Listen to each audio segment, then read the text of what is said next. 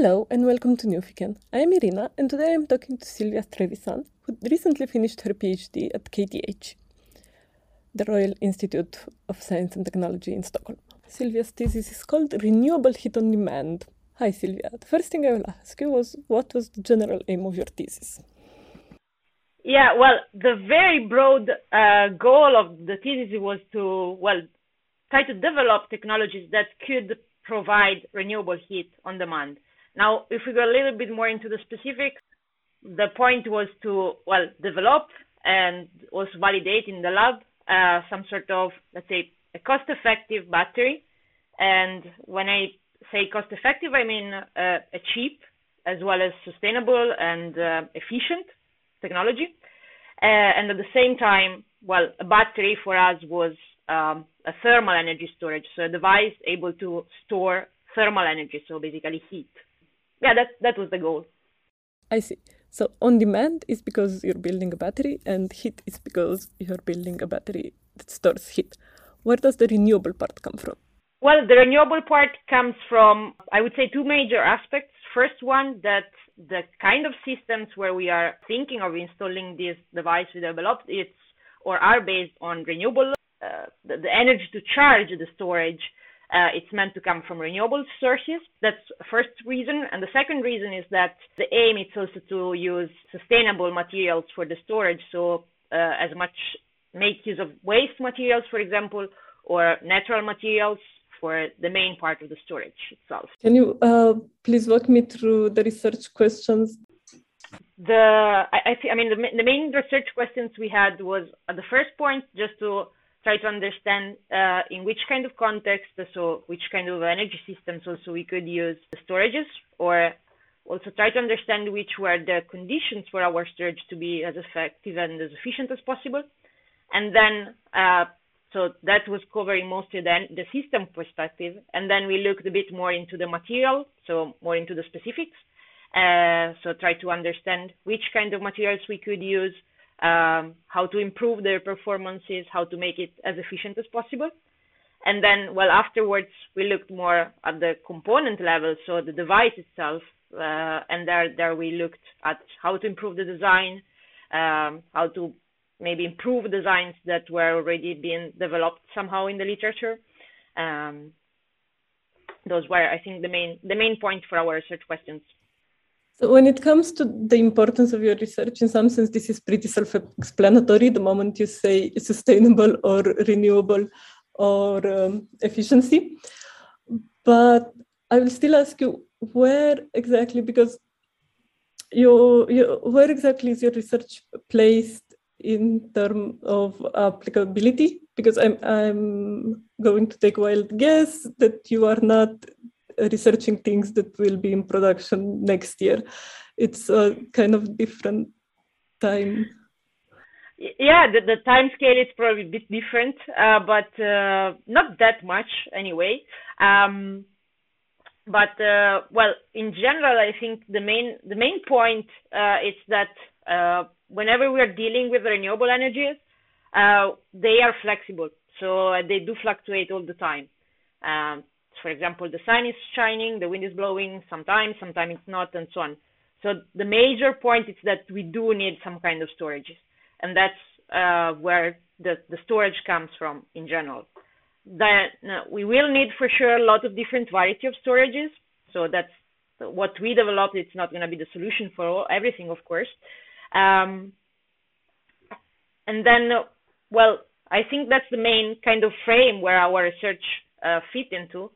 And of course, it has to be strongly rated, being a very applied kind of research, has to be somehow strongly related to the industry and have industries that are actually interested into this and trying to further improve the maturity of the technology and so on.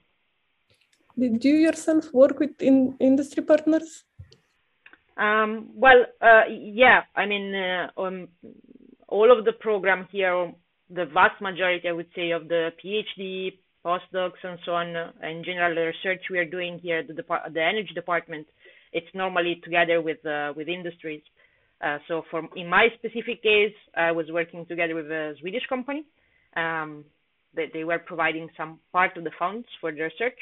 And in general, sometimes it's just one company, sometimes it's, larger projects with a lot of different companies as well as other university or research centers involved.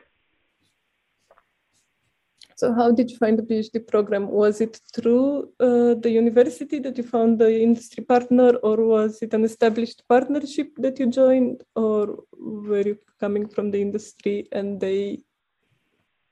No, I wasn't coming from the industry, so I came from a normal master before. I was doing the university. Well, when I started, the project was already ongoing in a way.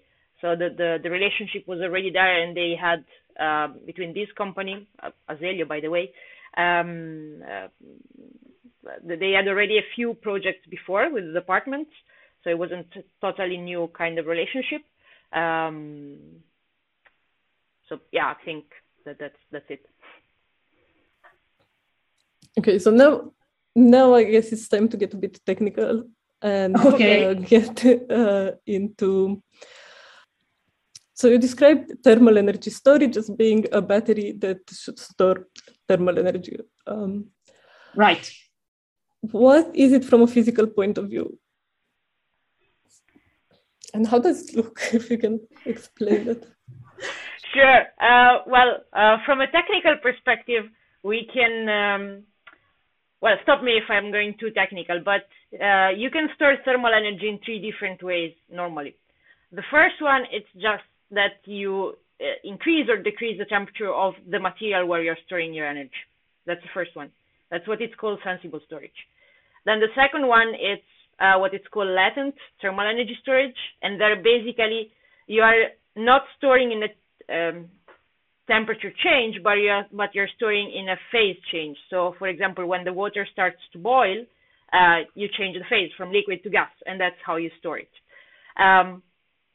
And then, you can also store into like more thermochemical kind of storages where you do exploit chemical reactions that provide energy or absorbs energy.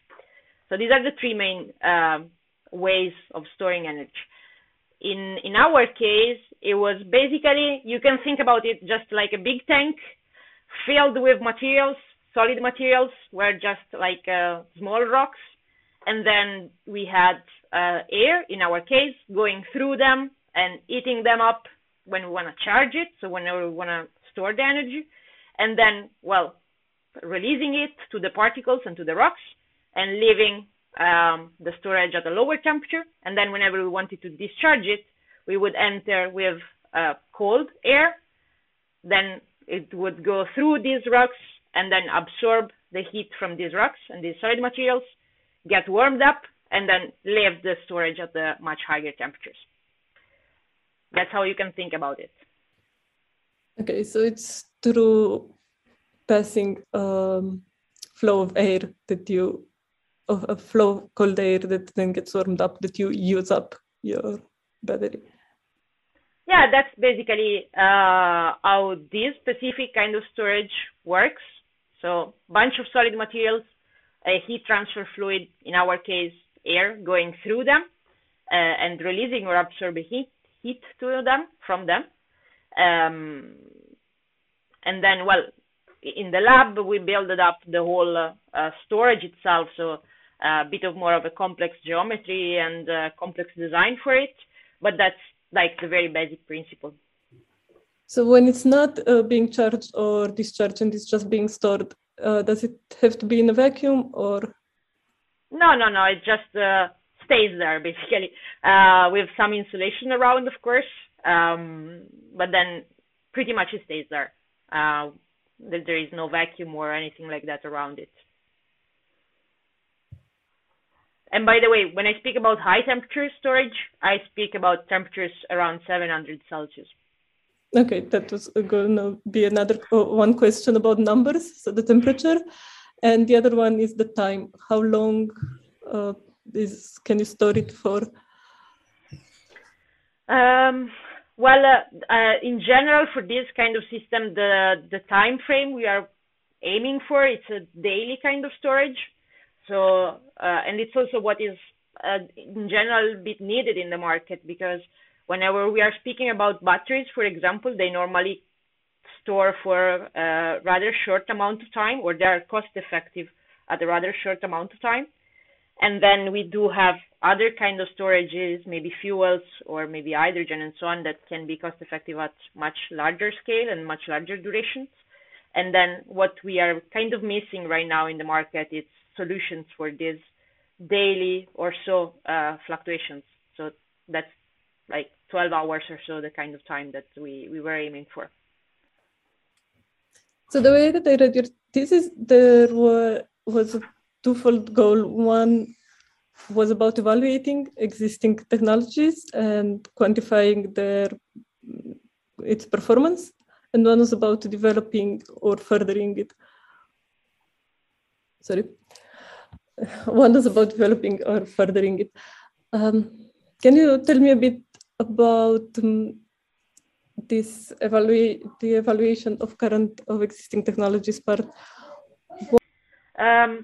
Yeah, I mean, well, one point in evaluating existing technologies was mostly to, well, I would say on one side, to assess their limitations and understand how can we improve it and how can we push it forward. So that's one first point. And then in general, assess the current technology. It's also because in many of the energy systems that we were targeting for, right now, we do not have storage. So we need to understand these kind of energy systems. We need to understand which are their requirements. We need to understand how can we think of including storages there, and which would be the working conditions for the storages in order to, well, develop the best technologies that can fit and that can target these requirements from a bit of a broader perspective. I have one more question about context, and then we'll go and delve into your result. And this is about the United Nations Sustainability Development Goals. Mm-hmm. Because I saw that in your introduction, you put your research in context of those goals in a really nice way. And I think it's maybe very interesting for listeners to hear where exactly energy storage fits with the goals. So if you can explain that. Yeah, sure. Well, first of all, I like to put it in this context of this Sustainable Development Goal, because working at the Energy Technology Department and in general working with energy, that's something we should always, I mean, bringing our contribution toward these Sustainable Development Goals should be something that is in our mind whenever we are doing some work, I think. And then in general, well, I think energy storage can provide contribution to many of these goals. First of all, of course, whenever we are dealing with renewable energy, we are, targeting this affordable and clean energy goal. So basically, as I said before, storages are always needed whenever we are dealing with renewable energies, which are hardly controllable in a way. They do fluctuate. So to be able to integrate them in a nice way and in a productive way, we need something that can balance out these flexibility needs, and that storages can be that. And then, of course, well, it does depend a bit on the kind of storage that you're developing, but when it comes to thermal energy storage, for example, like in our case, actually, one of the major consumption that we have in terms of energy, it's thermal energy, it's heat. And one of the main places where we do need that, it's the industrial sector. So by developing storages for high temperatures and for thermal energy in general, we are kind of providing solutions and possibly better technologies for the industrial sector. So bringing innovation there and possibly higher efficiencies into them. And the same, it's worth also for what concerns the whole cities part, because of course, well, maybe at lower temperatures, but we could use energy storages in a lot of different facilities, like district heating, for example, in many of the cities. And well, another point, of course, I think it's that, particularly when it comes to thermal energy storage, one important way that we can use them is to take advantages of all of the waste heat that we have. So whenever, for example, we do have flue gases out of a furnace or out of a power plant or whatever, they normally are at pretty high temperatures, and then we just waste that heat. And instead of having energy storages, it's something that can provide us the possibility to harvest those flue gases, for example, the heat into them and make use of it somehow, store it, and then maybe use it later on in some other processes and so on. So we can have a more responsible consumption and a more wise production of energy in a way. Okay, I was trying to look up the goals such that I could name the numbers where this fit, but I wasn't able, so we can give up on that part. Yeah, I mean, I do have the numbers if you want. Yeah, I mean, specifically, I think the one I listed were like this goal number 7, so an affordable and clean energy for providing more possibility for the renewables to play into the market. Goal number 8, so have decent work and economic growth, mostly due to the fact that, well, having storages could have or could provide basically more reliability for the energy to. Then goal number 9, so industry, innovation, and infrastructure, mostly because what I said before, so providing industrial heat and being able to, have better performances within the industrial sector. Goal number 11, so have more sustainable cities and communities. Goal number 12, responsible consumption and production, mostly due to the fact that we could largely reduce the waste of energy that we have by introducing storages. And then, of course, goal number 13, so climate actions, because I guess whenever we are dealing with renewables and with renewable energy, we are, of course, working toward a better climate. And also having storages is something that can, in general, improve a bit let's say, the reliance that or the resilience that we have toward the possible and potential future climate changes. Thank you. But now I think we are ready to go into the technical details of what you actually spent 4 or 5 or several years of your life on. We will not be able to cover everything that is in your thesis, but as we talk, we would focus on what you call the techno-economic assessment of storage. And the first question I have, of course, is what is techno-economic assessment? Do the technological and the economic part go together? I mean, doing techno-economic assessment of energy systems in general, it's a way to understand the performances of the energy system that we are investigating, let's say, from a bit of a more comprehensive perspective. So we are not just looking at the thermodynamic performances, let's say how efficient the system is, how much energy it can provide, how much CO2 it can save, and so on. But we are including into that kind of evaluation also the economic aspects. So we look into, how much this system would cost when we want to install it, how much it would cost when we want to run it, and so during the year, for example. And then we basically merge these together and we end up with typical metrics, but also a general overview of the performances from both the technological side and the thermodynamic side and the thermal side, but also from the more economic part. Can you tell me about your system in a bit more detail? When it comes to the techno-economic assessment, let's say, there we, throughout all of the PhD, we looked into a large variety of energy systems. What I focused on in my thesis was to apply and to use this kind of energy storage into CSP solutions. So CSP means concentrating solar power. One of the possible ways of exploiting solar energy. So for solar energy, we might be familiar with PV panels, for example. And there we just start from solar irradiation and we do produce electricity. With thermal panels, So there we just have set of black pipes maybe, and we do produce hot water, and that's it. And we can use it in our buildings and apartments, and etc. And then we do have this concentrating solar power, where basically what we are doing is that we start from the solar irradiation. We then have a bunch of mirrors. We can concentrate the solar irradiation in one point or in one line, depending. And then in that point, we do achieve way higher temperatures than what we have when we do produce hot water.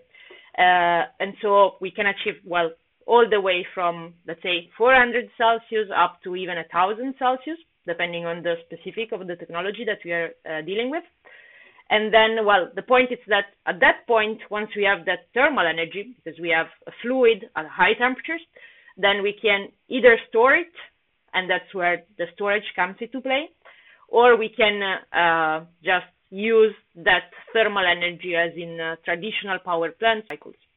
So concentrated solar power refers to this system of mirrors that enables you to reach higher temperatures than in a simple panel. Exactly.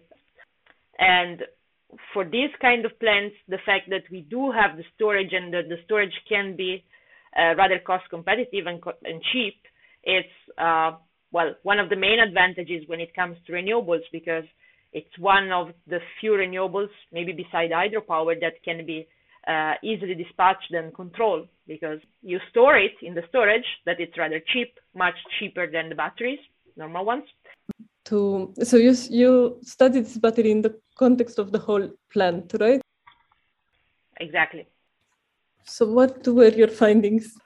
Well, I think in the simplest terms, when we look at the system and when we look at these kind of systems, one major conclusion was that, first of all, the storage is a key part of these systems, and we need them to make this system works.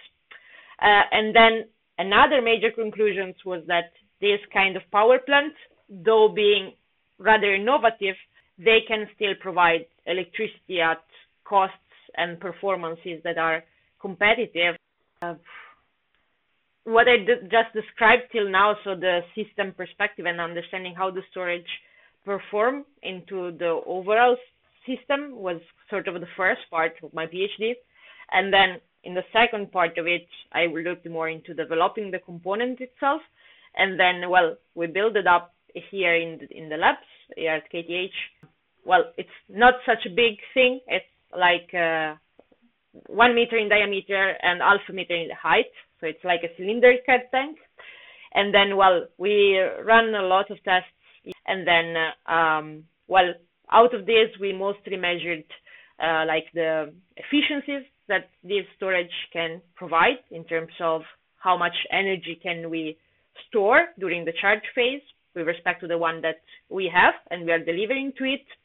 And then we also measure it in terms of how much energy can we actually gather and obtain from it when we are discharging it with respect to the one that we have inputted into it during the charge part. And that was, for being a prototype in the lab, I would say quite a good result. And then, well, we also measured like a lot of temperatures around. It was kind of fun to have so many different thermocouples and the temperature measurements around.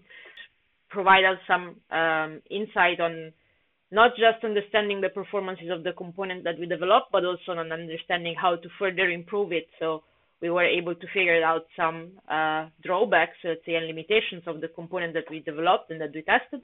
And then out of those, well, we proposed some future improvements, and that's partially also what we are working on right now. That is very interesting. So Exactly. What are the next? Well, we figured out a few drawbacks. We had some of them were also quite maybe trivial ones if you think about them backward and now. But when you start from the beginning and you're developing some kind of something new, then you might miss some of them, and then you get maybe some errors.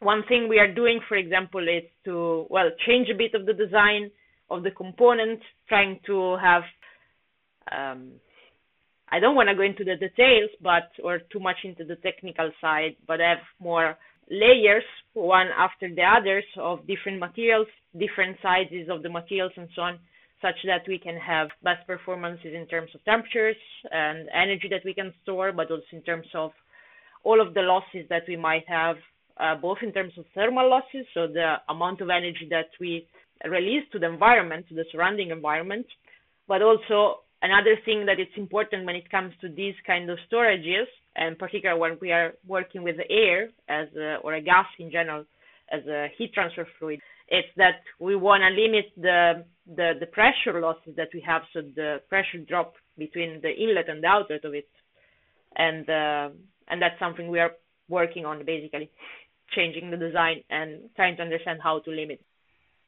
I think in general, we are recognizing the role of energy storage independently on the kind of technology that we are dealing with, but there is much more interest into the energy storage field, whether they are batteries, thermal solutions, or whatever else. And then when it comes to high temperature thermal energy storage, like a bit more the specific of the technology I was working on, we do have quite a lot of interest into that right now. We are, recognizing that we are going to need energy storage, into a lot of different variety of forms. And we are also recognizing that actually one of the main consumption that we have is heat. And even though we speak a lot about electricity, we are a bit missing the discussion about heating. But I think, at least from a technical perspective, we are starting to work a lot into that. And we are recognizing the value of energy storage. So in summary, yes, there is a lot going on. A lot of companies, startups, and kind of things like this that are popping up and working on thermal energy storages and energy storage in general. Okay, that sounds hopeful. Stop recording. I will thank you again, Silvia, for joining.